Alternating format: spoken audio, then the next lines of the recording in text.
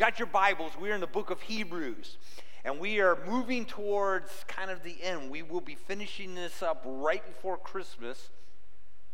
And today we're in Hebrews chapter 13. So if you got your Bibles, or maybe you have a Bible app on your phone or your iPad, that would be great. Now, if you've not been with us, let me just remind you that the writer of the book of Hebrews has been writing to believers who have come up out of Judaism.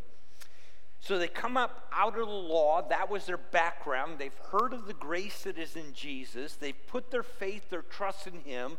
They've accepted Christ as their Savior. But in the journey between persecution, between issues that are going on, some of them are falling away. Some of them are wanting to head back into Judaism. So the writer of this book has written, and with some major themes. Of course, the biggest theme of all is the superiority of Christ, that Jesus is far superior to anything you're going to find in Judaism. Why in the world would you want to go back? And even though, yes, it does mean that we are going to face some difficulty in this life, press on, push on, don't quit, don't fall back, don't turn away, because that is going to bring great reward in the life that is to come. And so that's been the heart of this book. And of course, he's taken Old Testament passages, he weaves these beautiful narratives about how Jesus is superior, right up until we get to chapter 13. And chapter 13 there's just a real change in the tenor of the book, because now it just becomes, instead of these long, drawn-out pieces that are just beautiful in the way they're written, this is almost like staccato. It's just, how do you live this out now? So he starts with, you got to love, right? You got to love the brethren. You got to love the strangers. You got to love the prisoners. You got to love your spouse. Then you got to learn to be content with what you got. Then last week Trevor was dealing with, then you need to imitate your leaders, but don't let them pull you astray. And now we come to verse 10, and it's interesting, because it's almost like in the middle of it, whatever burden has been upon his heart for actually writing the book, he actually leans right back in to these major themes of Jesus is far superior. So even in the midst of difficulty, press on because of the day that's to come. So let's read the text together. I think you'll see it. Verse 10. We have an altar from which those who serve the tabernacle have no right to eat. For the bodies of those animals whose blood is brought into the holy place by the high priest as an offering for sin are burned outside the camp. Therefore Jesus also, that he might sanctify the people through his own blood, suffered outside the gate. So let us go out to him outside the camp, bearing his reproach. For here we do not have a lasting city, but we are seeking the city which is to come. So he's going to talk about the privilege. He's going to talk about the persecution, the perspective. So the privilege, to understand this, you really got to understand the Old Testament. His point here is this, that under Jesus, Jesus is so far superior that you and I, under Jesus, have way higher privilege than not only the priest, but even the high priest has under Judaism.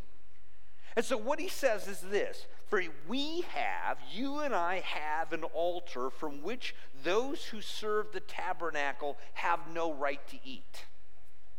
What's he trying to say? Well, got to stop for a moment.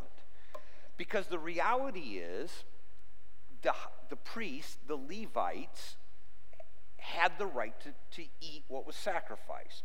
So if you remember, when God brought the children of Israel into the land of Israel, and he gave them all allotments, the only tribe that did not get an allotment of land was the Levites. That's what the priests come out of. Why? Because God says, I am your portion. I am your inheritance.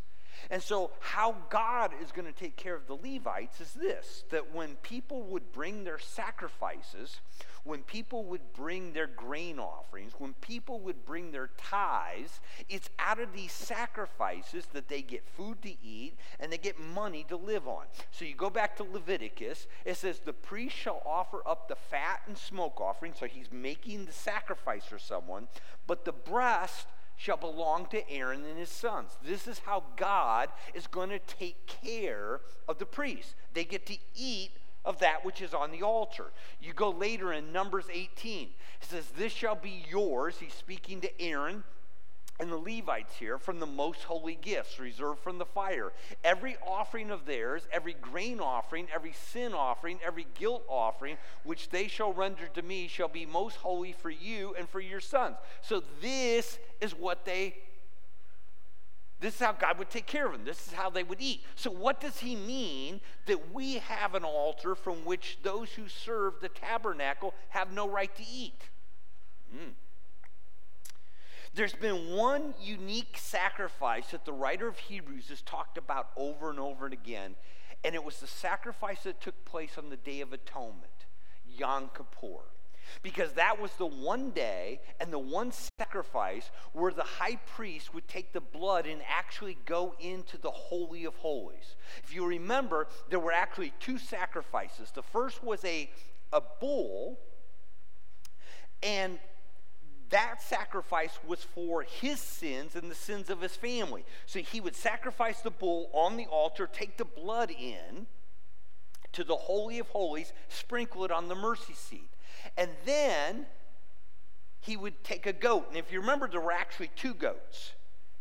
One would be sacrificed. The other one became, do you remember what it was called?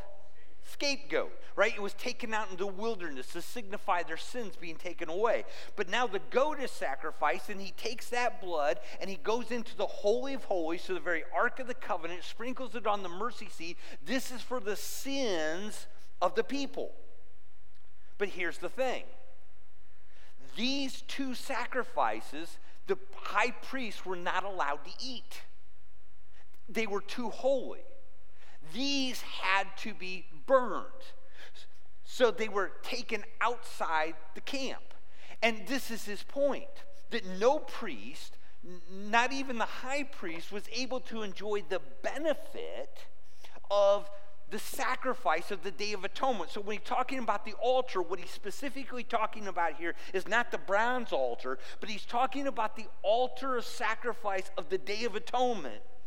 And his point is here that the high priests were not even able to benefit from that. That was not part of their portion because it was too holy, it was too righteous. It had to be taken out of the camp. So you go to Leviticus, and it says this, but the bull of the sin offering and the goat offering of the sin offering, whose blood was brought in to make atonement for the holy place, shall be taken outside the camp, and they shall burn their hides, their flesh, and their refuge in fire. Nobody got to eat of it. Now, when they're in the wilderness, they would go outside the camp. There was a place to burn it. What's interesting is that the same thing happened in the temple. That sacrifice could not be eaten. It had to be taken outside the city, and it had to be burned. So, 10 days ago, we're actually up on the temple site. And we're looking east. So if you're looking east from where the temple is, you know what you're looking at? You're looking at the Mount of Olives. And our guide goes, oh, by the way, look up there on the Mount of Olives. By the way, Mount of Olives is cool, right? That's where Jesus left from, and that's where Jesus is coming back from, right? So if you remember the Eastern Gate, it's all bricked in because supposedly the next one to go through it is the Messiah. So you're looking east. In fact, we're walking down these steps to go see the Eastern Gates. But he says, look up there, and about where you start to see those buildings, that's where on the Day of Atonement, the priest would take the goat and the bull offering from that sacrifice, and that's where they would burn it. Because in Jewish tradition, he had to, as he burnt the bull and the goat, he had to be able to look into the holy place. So it had to be up and above. So that's where it was. So what's the writer of Hebrews saying? What he's saying is this, to Jesus, who, by the way, is our atonement. He was our sacrifice where the blood has been sprinkled on the mercy seat before the Father. But guess what? He invites us to eat of him every day. He invites us to be benefited by him every day, to enjoy him every day. The high priest could never benefit personally from the atonement sacrifice. But you and I in Jesus not only have atonement, but we have the benefit of him every day, that we get to eat of him, that we get to participate of him. In fact, do you remember what Jesus said when he instituted communion? Matthew 26, take, eat, this is my body. Now let me ask you, under Judaism, could Jews eat human flesh? No. Jesus said, take, eat, this is my body. He then comes with the cup. And he says this.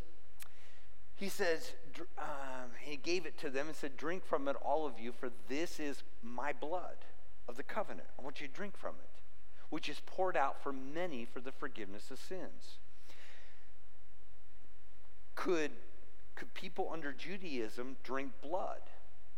No. In fact, when you think kosher, part of kosher is just simply the way the animals are killed with the blood drained out, let alone human blood. You couldn't do it. It was against the law. And yet Jesus said, this is my blood, drink from it. And then you think of that wonderful passage in John chapter 6, the discourse of I'm the bread of life. So you remember Jesus fed the 5,000. The next day everybody showed up, and Jesus said, you're here because I fed you. And then he makes this point that God sent manna to feed the Israelites in the wilderness, but now God has sent him to become that bread of life and everyone who eats of him. And in John 6:51, he says, I'm the living bread that comes down out of heaven. If anyone eats this bread, which is what? Me, he will live forever. The bread also which I will give for the life of the world is my flesh. Now, historically, this has created a lot of confusion. So in some traditions of Christianity, when they go to take communion, their thought is, because of what Jesus said here and what Jesus said, this is my body which is given for you, this is my blood, that literally in the act of taking communion, that bread becomes the body of Jesus. So you literally consume the body of Jesus, and the juice or the wine becomes his blood. Now, we don't hold to that, and what was interesting, we bought a Catholic church. And I'd never really thought about these things, but some stuff was going on in the building which was quite interesting. And all of a sudden it dawned on me, wait a minute, if you think that the bread literally becomes the body of Jesus, what do you do with what's left over? Do you throw it in the garbage? If you think the juice, the wine, literally becomes the blood of Christ, do you just pour it into the drain so it goes into the sewer system? So literally there's a drain in the building that goes nowhere but out into the yard. It goes back into the earth. So they take it very literally. The question is did Jesus mean this literally? And I'm going to argue that if you just go a couple verses later, he makes it really clear. It's not literal, it's a figurative piece.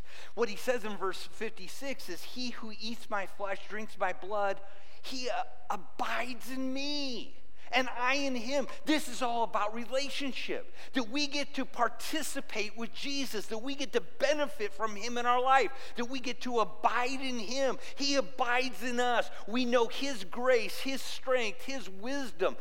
Do you get how good this is, right? I got to make sure you understand how good this is. His point is, Jesus is so far greater. These high priests who are the pinnacle, the high priest, there's only one. he cannot benefit from the atonement sacrifice, which, by the way, has to be done year after year after year. But there's no personal benefit to them. You and I have a sacrifice which not only benefits us for our sins being forgiven, but our sins are forgiven once and for all. They're never to be remembered again. And oh, by the way, it even cleanses our mind from that consciousness of sin, because we know that it's been buried in the depths of the sea. And oh, by the way, it's even better than that. You and I get to eat. We get to partake. We get to participate with Jesus every step of the way. Remember what he just said a couple verses before this? I will never leave you. I will never forsake you. He is there with grace. He is there with mercy. He is there with strength. He is there with wisdom. Everything that we need, we get to participate. We get to partake of Jesus every day. That's our privilege. And of course, as hard as this, folks, why in the world would you go back? Why would you leave grace and go back under law? In fact, if you go back to verse 9 that Trevor dealt with last week, he says, so he's talking about these leaders. He says, but don't be carried away by their varied and strange teachings. Some of them were the ones that were pushing to go back. He says, for it is good for the heart to be strengthened by grace, not by rules and not by laws, but by grace. We have something that's so great, and this is our privilege, that you and I get to commune with Jesus every day. He not only is our atonement, he not only is our forgiveness, he is not only our access into God, but he is our portion every day. Folks, do we take advantage of that? Do we lean into Jesus? Do we spend time with him every day, finding from him the grace, the strength, the mercy that we need? That's his point. For we have an altar of which the high priest has no right, but you and I have the right, because we've been invited into relationship with Jesus through grace. Now, oh, by the way, in the midst of that, as we walk by grace, that's going to lead to persecution. You see, he says here, verse 11, for the bodies of those animals whose blood is brought into the holy place by the high priest as an offering for sin are burned outside the camp. Therefore, Jesus also, that he might sanctify the people through his own blood, suffered outside the gate. So let us go out to him outside the camp, bearing his reproach. Jesus, as our sin offering, had to die. Now, what's interesting, when you think about the sacrifice of the atonement, the sacrifice actually started in the city. So it started on the bronze altar before the Holy of Holies. But it ended outside the camp. Jesus' atonement for us started where? Inside the city. As he is flogged there at the Praetorium, the crown of thorns placed upon his hand, he is ridiculed. But where does he go? He goes outside the city. So if you go to Israel today, there are two places where historically they believe it may be that Jesus died. The one is covered by a church. It's called the Church of the Holy Sepulchre. Today, it is inside the walls of Jerusalem. In Jesus' day, it wasn't. It was outside the wall. The other place is a place called Gordon's Calvary. You've probably seen pictures. There's a rock formation. It kind of looks like a face, a skull. And it's right outside the Damascus Gate. And what's intriguing to believers and evangelicals who kind of lean toward that site is that it's outside the Damascus Gate. Well, why do they call it the Damascus Gate? Because that's the road that goes to Damascus. It's the freeway. Well, here's the thing about Romans. When they crucified people, they didn't do it in the back streets. They did it on the freeways because they wanted everybody to know, you mess with us, this is what happens to you. They believed it was a deterrent. So it makes sense. Man, out on the Damascus Road, that's where Jesus is put. And oh, by the way, they have found just around the corner, I mean, literally, You don't even need a good arm. There's a garden and a tomb. And oh, by the way, it's empty. Jesus had to die outside the camp. Now, what he's doing here is he's actually doing a play on words. So he talks about outside the camp. So he's going back to the tabernacle when this was in the wilderness. It had to be outside the camp. What was the camp? The camp of Israel. Jesus, when he died, well, it wasn't a camp, it was a city, so he was outside the gate. But oh, by the way, that means that you and I got to be willing to go outside the camp. Well, to the people he's writing to, what is he referring to? What he's talking about is not the city of Jerusalem. What he's talking about is the camp of Judaism. You've got to go outside the camp. You've got to go pitch your flag with Jesus. We are to stand with him, identify with him. And with that, we endure the same disgrace, the same censure that might come. Now, for those of us who are here, most of us is not coming out of the camp of Judaism. But what I would argue with you, that all of us have a camp. And whether it's a camp of culture, or a camp of family, or a camp of friends, that when we identify with Jesus, there's points at which that takes us outside of that community. You know, here in America, I think we are all aware that our culture, our country, which was built on biblical truth, and our culture, which embraced Christianity, is becoming more and more anti-Christianity. And this idea, I think, of persecution is growing more and more, and will continue to grow more and more. This has been a big thing for us, but it's becoming. So, if you and I go identify with Jesus, that Jesus is the way, the only way of salvation, we're narrow-minded and we're bigoted. We're outside the camp. If we go pitch our flag with Jesus, and that the Bible is true, and God has certain ways, laws of morality that we hold to, we're narrow-minded, we're bigoted. The reproach is going to come, just like with them. But that's his point.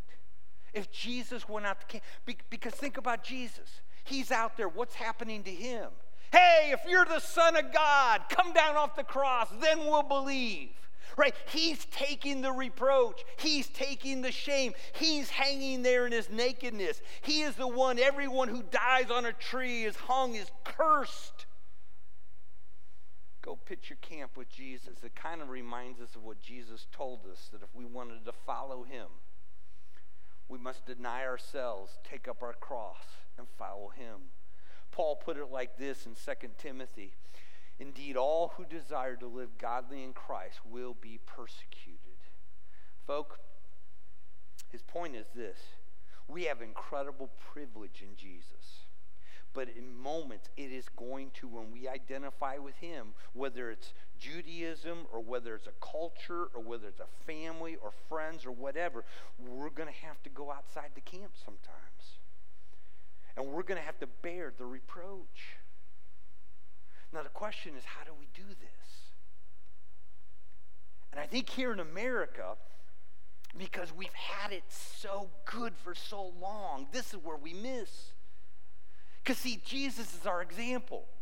He's our example for how we do this. So Jesus is out there, and he's been falsely accused. He is the Son of God. What does he do? Does he get mad? Does he get angry? Does he let loose with all kinds of curses on these people? No. Actually, to the ones who literally put the spike in his arms and hoisted him on the cross, his word to them was, Father, forgive them. They don't know what they're doing. The people who mocked him, you're the Son of God, save yourself, save others. There's two of them right by. They also are dying. One of them, though, changes his mind. After cursing and ridiculing Jesus, he saw something was different. He said, Lord, would you remember me when you come into your kingdom? Jesus didn't say, hey man, get a life. Remember what you just said 30 minutes ago? No, he said today. Today, you'll be with me in paradise. Folks, how do we do this? How do we do this in a culture that makes fun of our values? That belittles Christ, that causes us to that we are now marginalized as those who are bigoted and narrow-minded and hateful. Got to do it with grace. We have to do it with mercy. Remember what Paul told us in Romans. Don't repay evil for evil. Love your enemies. Pray for those who do you wrong. That's what Jesus did. And the reason is because of our perspective. And I love verse 14. For here we do not have a lasting city, but we are seeking that city which is to come. Now, a major theme of Hebrews has not only been the superiority of Christ, it's not just been the fact that we need to persevere in the midst of persecution. It is this idea that this world is not our home, right? You go all the way back to chapter 1, where Jesus is talking about the angels, and they're sent to minister for us who will inherit salvation, right? He's pointing to what's coming in the future. Chapter 2, he talks about the salvation which is to come. Chapter 4, he talks about that there remains a Sabbath rest, an inheritance for the people of God. You think about how even in chapter 12, he talks about it with Jesus, who for the joy set before him endured the cross. He was looking to what is coming. He just continues to remind us of this, that this world is not our home. And his point here is we don't have a lasting city. Everything here is temporary. Man, clothes wear out, cars wear out, house. You ever bought a new house? You know, it's so nice and clean, and, and 10 years later, man, everything's breaking. It's just the way of this world. There's nothing lasting here. And, of course, we live in this snapshot of time, and yet we forget that's the way it is with the world. Man, kingdoms rise, kingdoms fall. So we're in Israel, and what's fascinating when you look at the history of Israel, which is kind of the center of the world. I mean, they argue, they don't know if it's Jericho or Damascus, but literally the longest inhabited cities in the world. So it's been there forever. But if you look about every 400 years, man, somebody comes in and takes over. Somebody conquers. And you can actually see the layers. It's just, there is nothing lasting in this world. This world is not our home. It's temporary. We're looking for something lasting. We're like Abraham for that house whose builder and architect is God. And his point is, listen, that's what we live for. We're living for that home which is in the future. That place where we will be at home. That place where there will be no more sickness and no more cancer and no... Folk, I never thought about this before to this week. Do you know in heaven there will never, ever be another election? Ever. Jesus is king. He's always going to be king. There will never be people that see this world completely different than how we see it, because we will be unified in the truth that is in Jesus. And we get home, and there will be no more death, and no more sorrow, and no more crying. Folks, that's what we live for. And that's why the Bible says that we have to live this life by faith. Right? We live by faith. We're not there. We're living for a city that we've not seen, and yet we long for it. We're living for a city that we've never touched, and yet we order our life for that day when we're there. We're living for a city that we've never tasted. And yet our heart is drawn towards it. Why? Because it's by faith. Remember what Hebrews 11 says, now faith is the assurance of things hoped for, the conviction of things not seen. That's his whole point. We have the privilege of knowing Jesus and in a relationship with him, even though he is our atonement. We are benefited by him every day. He'll never leave us. He'll never forsake us. So now, in this world, we got to go outside the camp, even if it brings ridicule, even if it brings scorn. We've got to model Jesus. Why? Because we're living for that day. That day.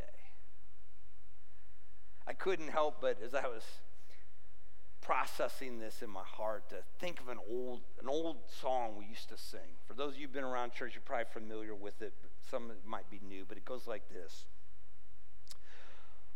Oft times the days seem long. We're tempted to despair, to worry, to complain. But Christ will soon appear to catch his bride away, all tears forever over in God's eternal day. It will be worth it all. When we see Jesus, life's trials seem so small. When we see Christ, one glimpse of his dear face, all sorrow will erase. So, bravely run the race till we see Christ. This is exactly what he's saying. We have an altar that the priests don't have any right to partake of. So we need to go outside the camp. We need to identify with Jesus. We need to react and respond like he did, even though we're outside the norm, because we're living for another home. We're living for another world. And on that day, it'll be worth it all.